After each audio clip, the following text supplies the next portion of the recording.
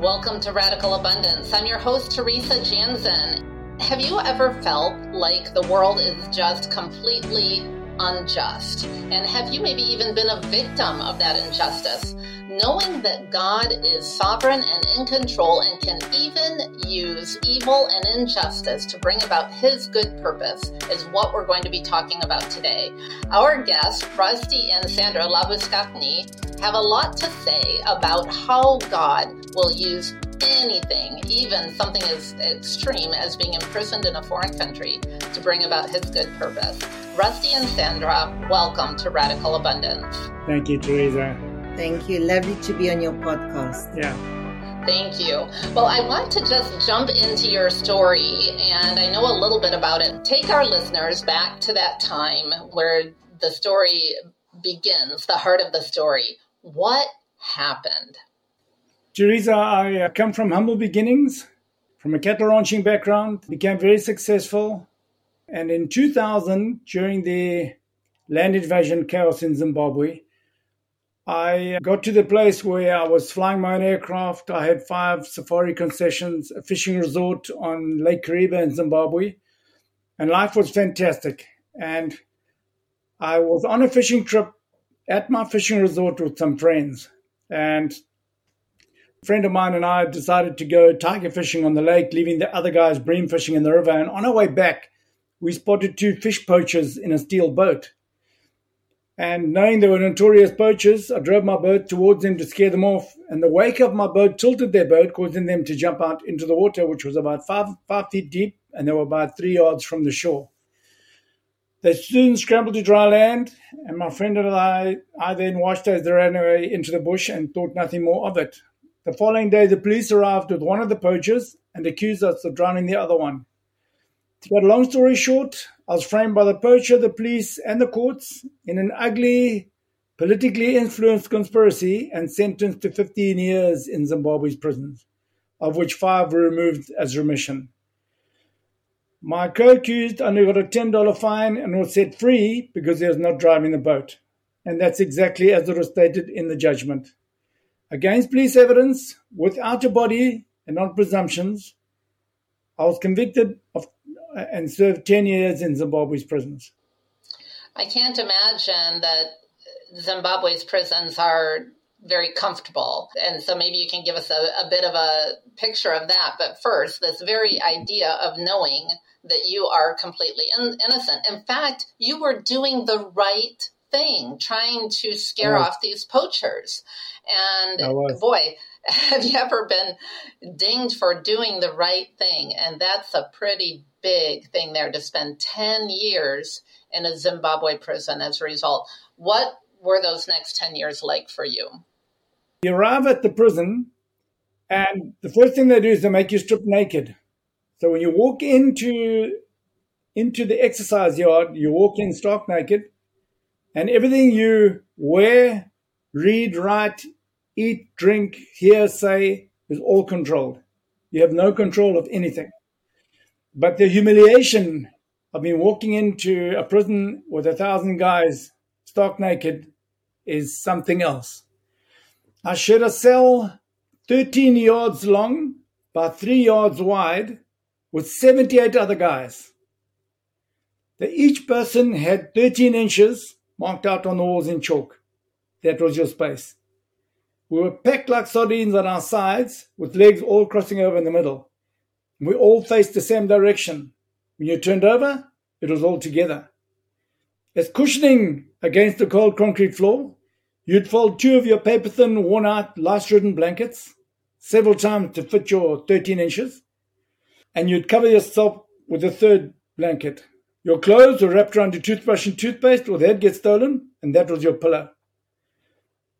From sleeping on those freezing hard floors, my hips had bruised black rings for years, and shoulders still give trouble today. There is no furniture whatsoever in a prison in Zimbabwe. There's no beds, tables, chairs, cupboards, nothing. Not even a mirror. I didn't see my face for the first 8 years. It's just rows of filthy folded blankets and hundreds of well-used water bottles on bare concrete floors. For the first 8 years, only one set of clothing was allowed at any one time. Underwear was forbidden. After 6 months, you got a change of clothing. Sometimes.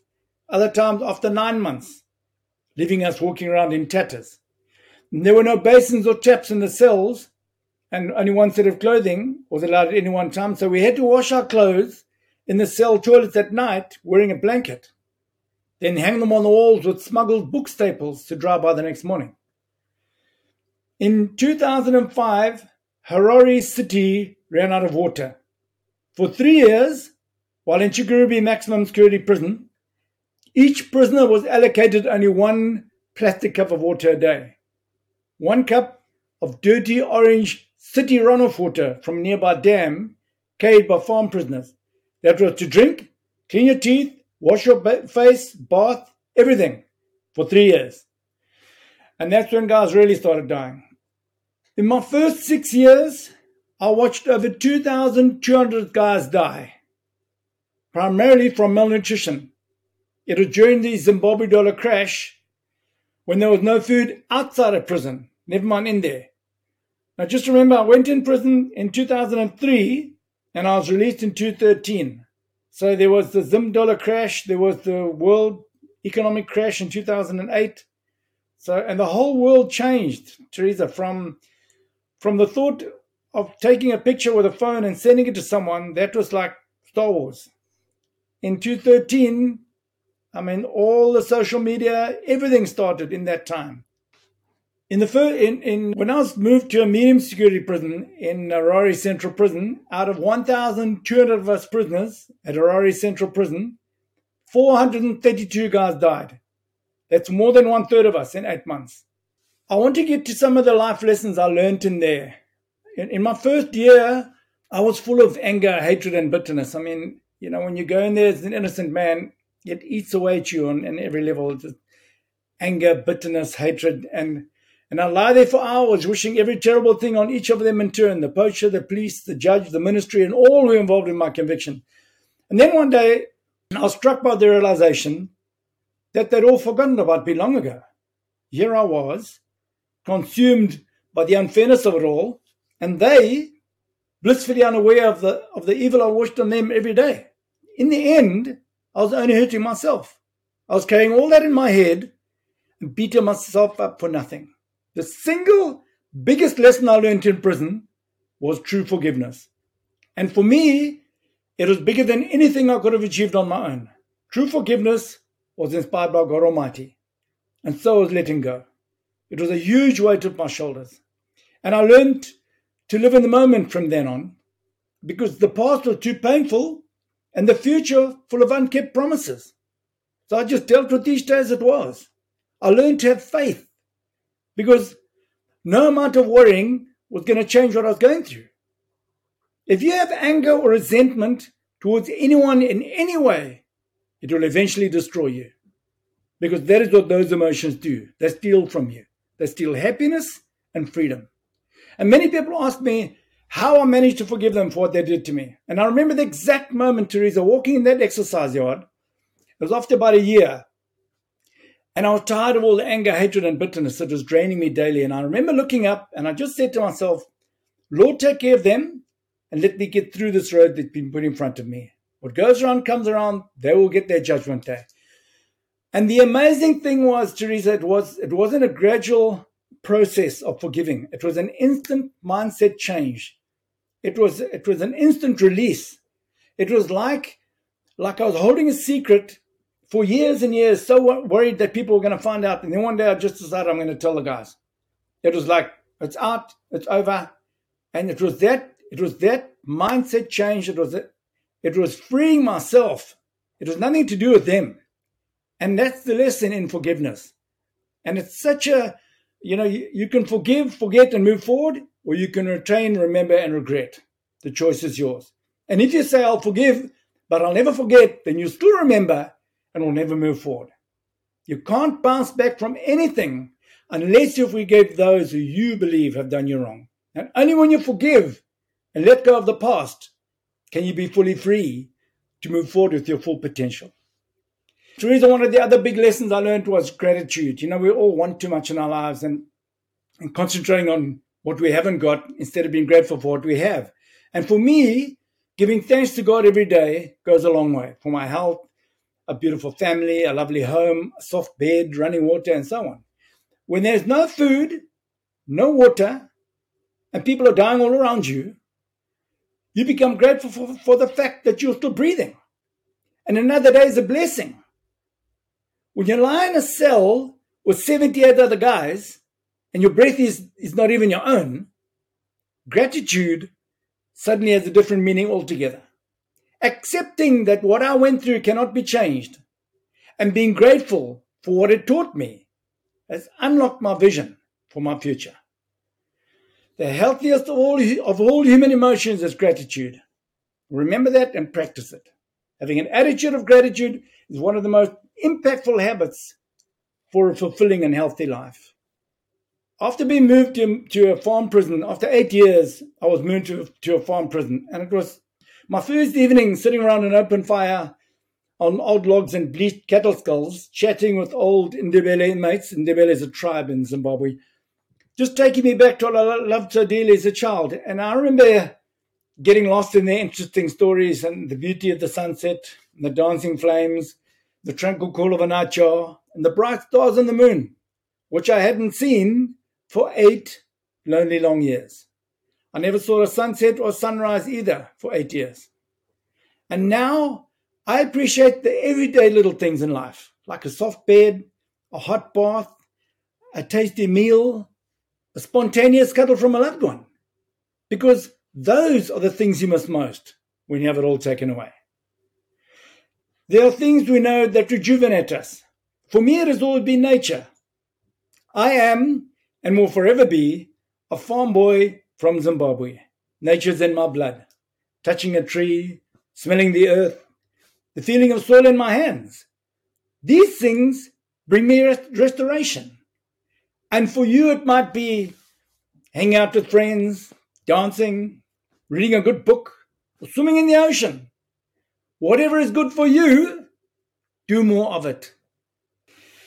There are many other life lessons that I learned, Teresa, but I want to touch on an encounter I had with the Lord that changed my life completely.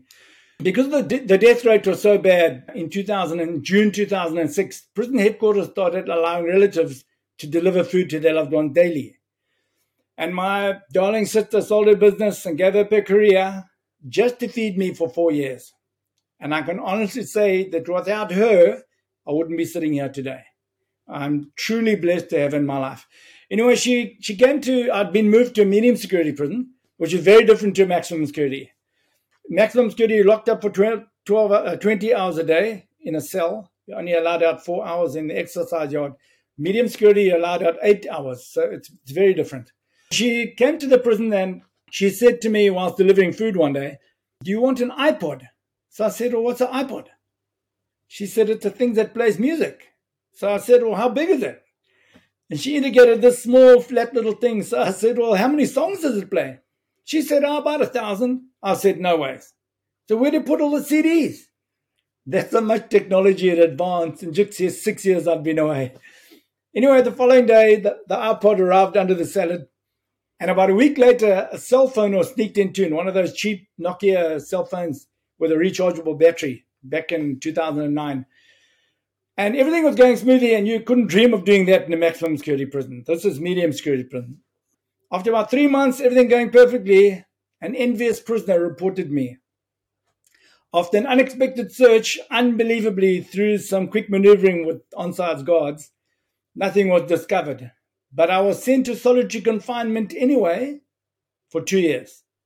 That was unbelievably lonely. But after experiencing that precious little link to the outside world, I had to get my phone back, and I did, which was amazing. I mean, I had wonderful guards charging batteries. I had 2 batteries. And everything was going perfectly until after 18 months, one of the friendly guards approached my spiral at 5 a.m. and whispered, "Russ, they're coming for your phone." And there's no way of getting a phone out of there. But someone had brought me a protein powder about a month before, and I'd never seen it before, and it had to go through the doctor and security. It was a big story to get it in there. And when I got it, I opened it, broke a silver seal, tasted it. When I put the seal back and closed it, the next time I opened that seal, it stuck. So I saved it to hide my phone. So that morning I opened it, broke the seal, took half the powder out, wrapped the phone in plastic, put it in, put the powder back, put the seal, put the lid on. 6 o'clock the guards arrive. What they do is they make you strip naked, then you jump with your legs open like you're hiding something. Then we all walk out, stark naked, into the courtyard, and there's 1,200 guys. And they do the search. So after the search, I come back into my cell, and everything is upside down everywhere, but my protein powder still in good shape. 5 minutes later, I'm summoned to the security office, and I walk in there, and there are 4 guards standing, one seated behind a desk and an empty chair. Now, I hadn't sat in a chair for 7.5 years, and he said to me, "Take a seat." So I sat down, felt good. He said, "Do you have a girlfriend called Karen?" So I said, "No." I said, "I had one before prison called Karen." He said, "Okay, when did you last talk to her?" I said, "Long ago, before prison." He said, "Are you sure?" I said, "Yeah." So he handed me a letter addressed to me from Karen. "So nice talking to you on the phone the other night. You sound so positive." After some intense questioning, this thought just came to me, and I said, "No, Karen was having lunch in Bulawayo, and she met this lady, and they soon realized that they both had boyfriends in the same prison. So the lady said, 'Well, let me call my boyfriend, who's a guard in there, and he can call Russ, and you guys can have a chat.' So I used the guard's phone. But after I couldn't tell them what the guard's name was, they didn't buy it. An hour later, I'm escorted up to the officer in charge's office. When you go up there, it's big trouble. And I walk in there, and they were waiting. There's like 15 big brass officers all standing in a half circle, officer in charge behind his big desk, and my empty chair in the middle. He says, "Take a seat." So I sat down. He said, "If you don't tell me what that guard's name is, your life in this prison is going to change." I said, "Officer, I don't know his name." And then the question started. How tall was he? How old? What rank? Where did you make the call? How long ago did you make the call? And I answered as best I could, and they were getting furious because they couldn't nail me in anything. And then the head of the soccer said to me, "Do you want to talk to the officer in charge on your own?" So I said, "Yes, please." So they all leave. I closed the door, and him and I got on really well. I said, "Officer, we've both been through hell. We watched hundreds of guys die. I've donated endless stuff to the prison service, soccer balls, volleyballs, volleyball net, soccer boots, and uniforms for the squad." I said, "Can't you just let this one go?" I mean, the guards were stealing flat out there. Everyone, the country was in a mess. He said, "Russ, I don't care about you, but I want that guard's name now." He was furious. So I said, "Well, officer, I don't know his name." I didn't know his name. So he said, "Okay." He calls the guards. He says, "Put him on death row in the dark cell." So they escorted me over to the condemned section. They used to hang guys in those days. And there were 56 cells. 52 had guys waiting to be hung. And there were four empty cells. And one of them was called the dark cell. The cells are 3 meters, 3 yards long, 1 yard wide, and 3 yards tall with a vent. And the only vent was covered by a staircase. And the electric light didn't work. So you couldn't see anything. It was pitch black. They made me strip naked, gave me 3 worn-out, filthy, lice-ridden blankets, 5 liter, which is a gallon container cut off the top as a toilet, same as solitary, and 1 liter of water. And my solitary cell was identical, 3 yards by 1 yard by 3 yards. They locked me in there for 23 hours and 45 minutes a day. So I was allowed out 5 minutes in the morning to clean my teeth, 5 minutes at 10 o'clock to have a shower, 5 minutes at 3 o'clock to prepare for lockup. It was cold, lonely, and dark, like being buried alive. I couldn't even see my hand. And I remember walking and just holding the walls and turning around and walking, doing press-ups and carry on walking just to keep my mind okay. After day 6, Teresa, now I tested my faith all along and prayed like crazy and nothing happened. So I hadn't prayed for a long time. But I got on my knees and I prayed to God for help. And I'll never forget the feeling of like warm water being poured over me and a total sense of calmness. So I sat on the floor, leaning against the wall. Within 30 minutes, I faintly heard my Afrikaans mate shouting from the soccer ground, "Hey, Russ, everything's okay, my mate. Don't worry. Everything's okay." So I jumped up. I said, "Hey, fool." He said, "Don't worry, Russ. Everything's okay." So I thought, okay. Lay down on the concrete, looking up at the darkness. Within 10 minutes, I unlocked my door. Gun, those bolts, that noise goes right through you. Chucked me my clothes, said the officer in charge wants to see you. I get dressed, I go out into the blinding sun, across the courtyard, up the stairs to his office. And his exact words were, he said, "Hello, Russ." I said, "Hello, officer." He said, "Have you remembered the guy's name yet?" I said, "No, officer." He said, I'll tell you what I'm going to do. I'm going to leave it in God's hands. You can go back to your cell. And at the exact moment when I was praying, a sister was paying him $200 to get me out of there. And that was a huge turning point in my spiritual life. You know, Abram, and then when he became Abraham, he had to change the truth sometimes to get by. And my life has changed unbelievably. You know, I still didn't go home for 2.5 years, but I knew that there was a bigger picture. I knew somehow inside that there were bigger plans for me. It was extremely hard to make sense of it all back then, but I see it so clearly now, how the Lord was working with me. You know, before prison, I was a big fish in a little pool going nowhere, a little Bulawayo. It's a city in Zimbabwe. And I was one of the big players in there. And it was all about me, Teresa. It was all about my empire and my money and more. And when is enough, you know? And now I'm a little fish in a whole wide world making a huge difference. And it's about others. It's about other people. It's not about me anymore. It's about changing other people's lives. And I now have a purpose. And the satisfaction I get from helping others far outweighs the millions I was making before. And the lesson here, Teresa, is no matter what hardships you're going through in life, just remember that you're being prepared for where you're going. God has a plan for each and every one of us. And I see that so clearly in my life now. Yeah. That is just an amazing story. And I just thank you for going through that whole thing. I can't even imagine that level of peace in such a hard. Sandra, I want to give you a chance before we go. Do you have anything that you want to say to the Radical Abundance audience? I came from a place where I had the career, the big house, the cars, the material. And I did have a bit of peace, but nothing like today. And since I met Rusty, it's really a divine appointment from the Lord, because we came together where we had nothing, and I was 53 when I met him. So it's much later in life.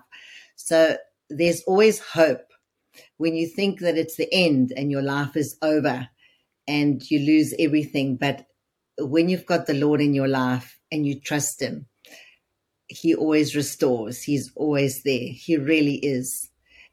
It's just been a wonderful journey. The last 6 years, Rusty and I have had so many experiences with the Lord and what he's done for us. Just small things. And it's not about us anymore. It's not about building our life and our empire. It's really about helping people. You know, the Lord's given us that heart that whatever he wants us to do, we want to do for him. After hearing this story, there aren't going to be many people complaining about their lot in life.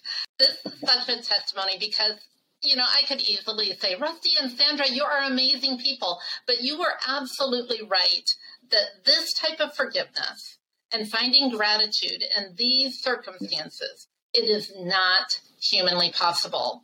And so the glory goes to God because he gave that to you out of his grace and mercy. And now you've shared it with us. So thank you for being on Radical Abundance today. We definitely have seen an abundance of God's grace and mercy. And our time is up, I'm sorry to say. And Rusty and Sandra, I wish you a radically abundant day.